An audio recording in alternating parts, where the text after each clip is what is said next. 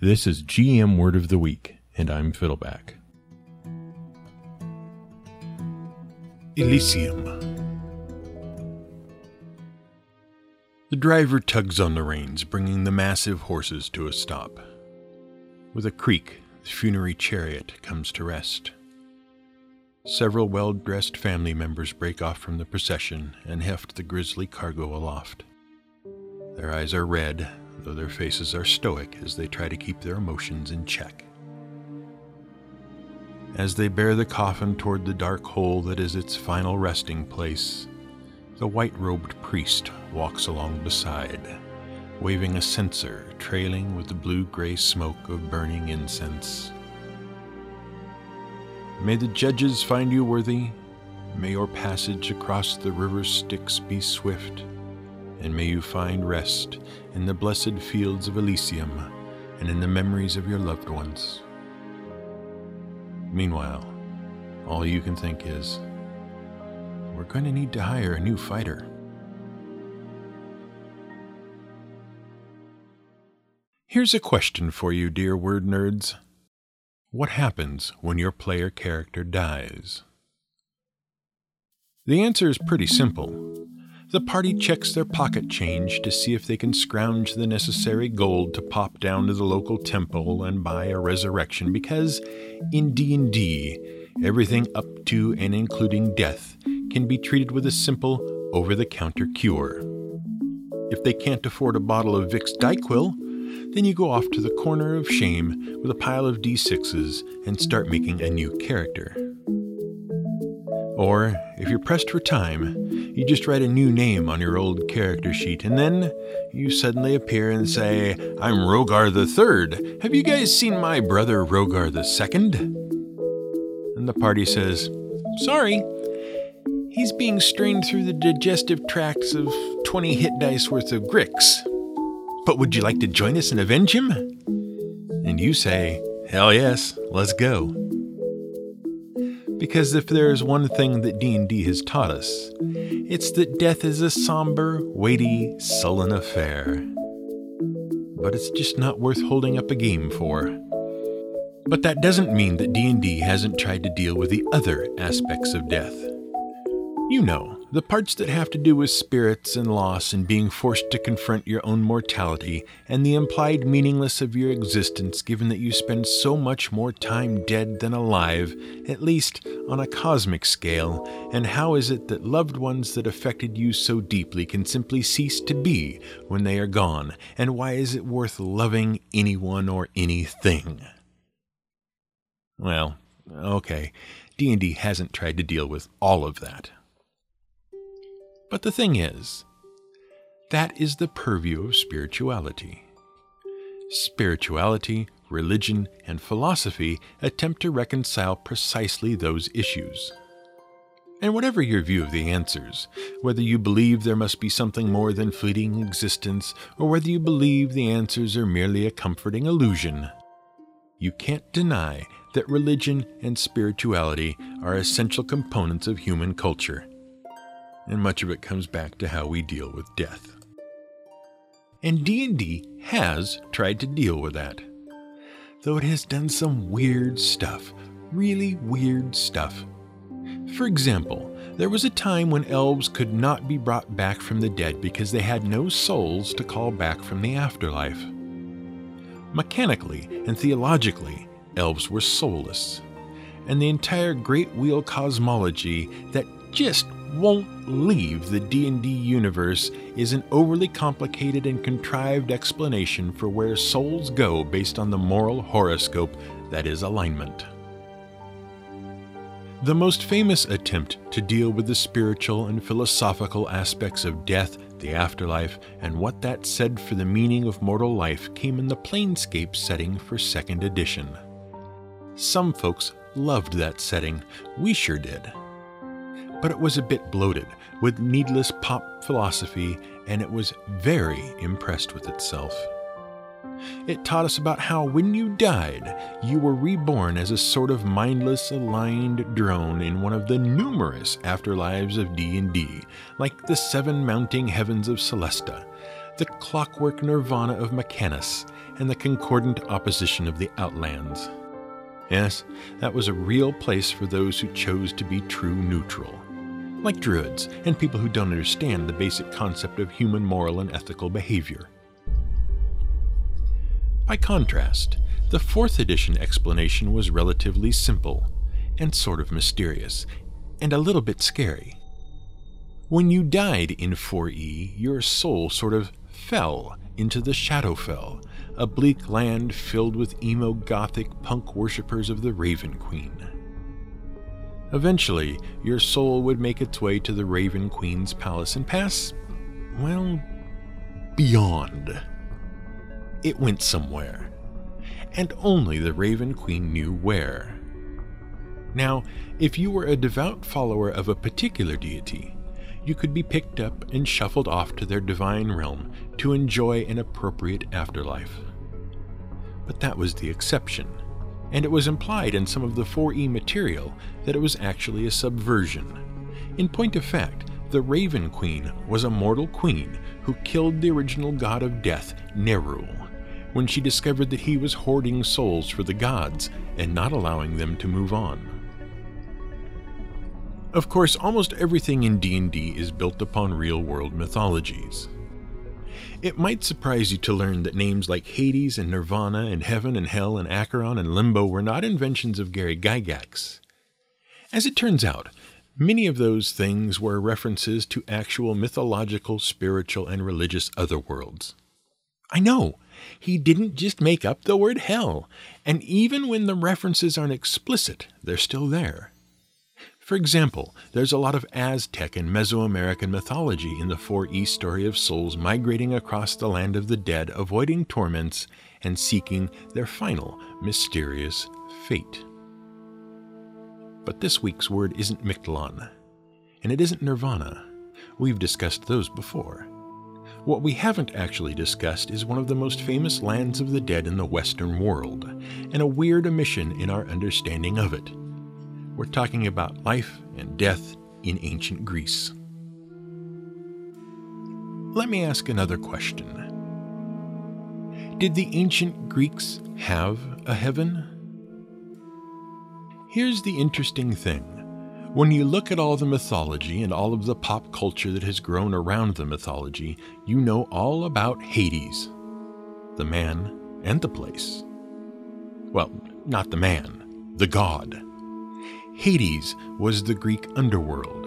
You died, you went to Hades, ruled over by Hades, and there you pretty much stayed until some mythical hero tricked a 3-headed dog and made some sort of weird deal with Hades, the god, to get you out of Hades, the place. And Hades was, by most accounts, a pretty rotten place. We've seen Disney's Hercules, or played Kingdom Hearts. We've seen Clash of the Titans, especially the remake. And we've played God of War. Hades is a dismal land. At best, it's gray and somber and sad and ruled by Ralph Fiennes. At worst, it's filled with fire and brimstone and James Woods and Bobcat Goldthwait. But the idea that you just got dumped into the spiritual equivalent of a landfill for eternity unless some bard decided to try and pull your soul really doesn't jive with the ancient Greek view of death. The Greeks took death really seriously. I mean really seriously, like a lot of ancient people. See, it all came down to this concept called Eusebia. Now, we loosely translate Eusebia to mean piety or spirituality or devoutness, but the concept was closer to the idea of duty.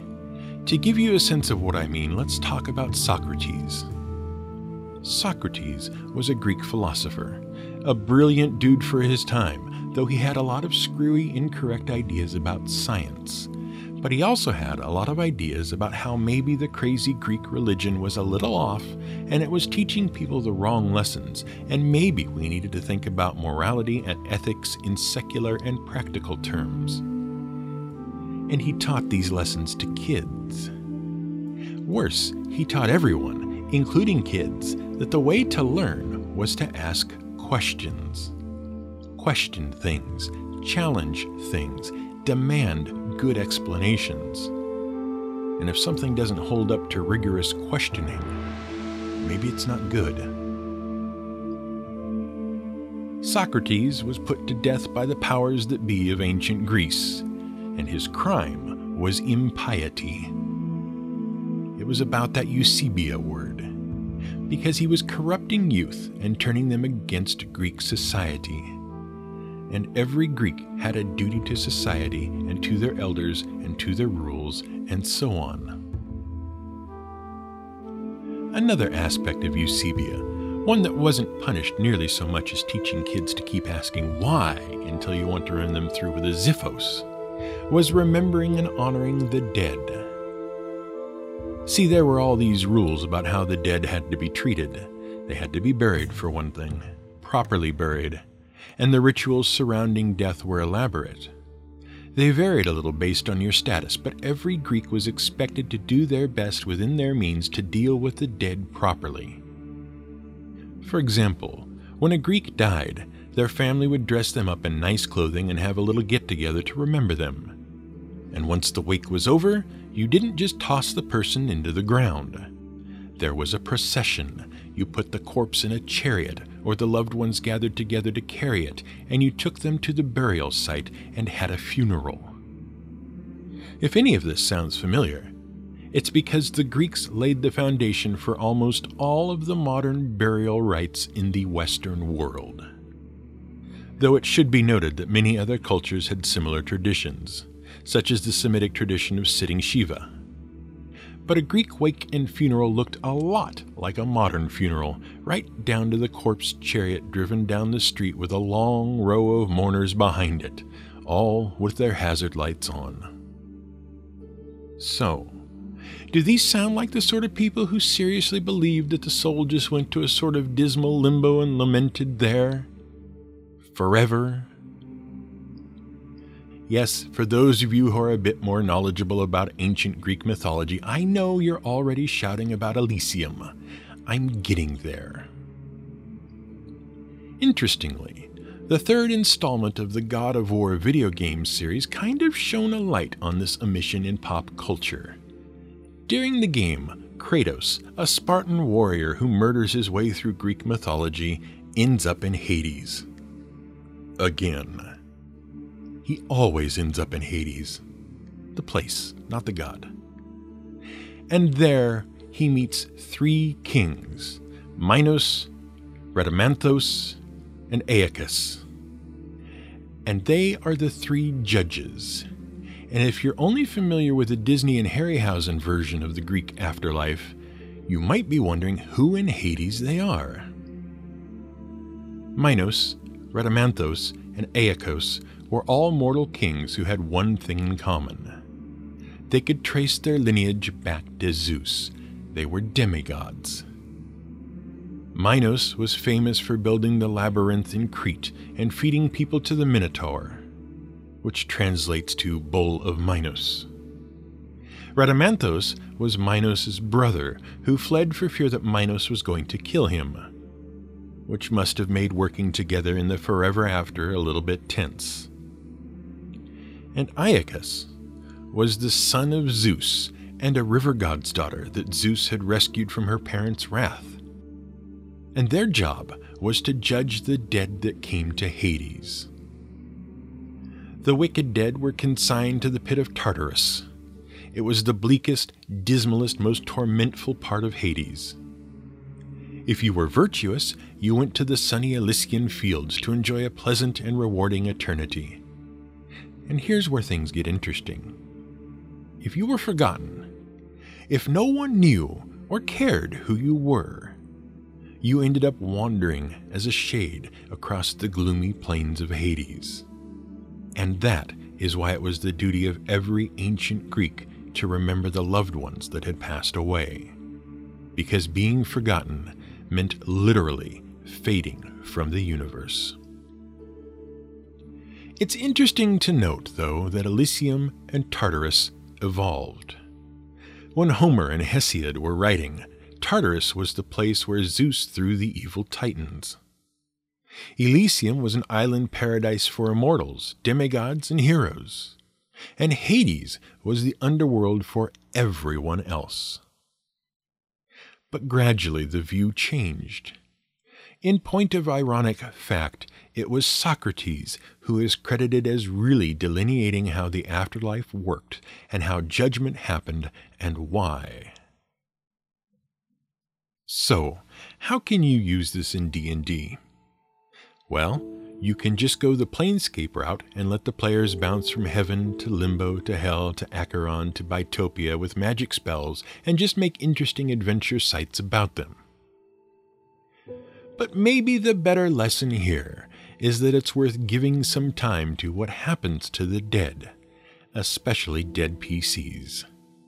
Does your world have funerary rites? What happens if they aren't observed? Do those left unburied rise as undead? Or become tormented souls haunting those who failed to honor them? For that matter, what happens to a PC in the time between the death and the resurrection spell? Do they come back changed for the experience? What do they get a glimpse of? After all, you want your players to recognize that their friends and allies have died, and if you can't get an emotional response out of them, you can at least threaten them with the vengeful spirit of their fallen comrade, who can still cast all those 5th level spells if they don't at least pretend to care. This has been the GM Word of the Week. It was written by the Angry GM and recorded and produced by me, Fiddleback. You can find more at theangrygm.com and madadventurers.com.